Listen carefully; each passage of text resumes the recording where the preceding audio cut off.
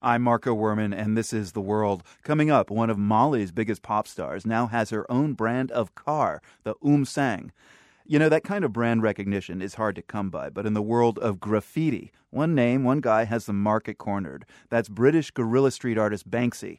Just this past weekend, a mural created by Banksy was supposed to be auctioned off in Miami.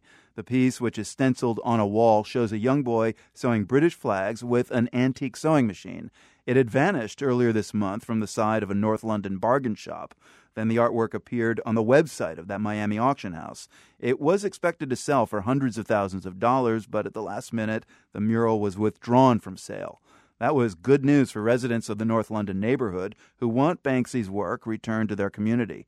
Alan Strickland is a local politician. We're a determined bunch and a determined community, as I think people have seen. And I think, the impact we've managed to have with the auction house, asking the sellers to withdraw this piece from the sale, has been a real success. And I hope that's because, people have listened to the voices, not just here in London, but actually people all over the world who said, hang on, this is street art. It was given for free by Banksy to the community, and that's where it should stay.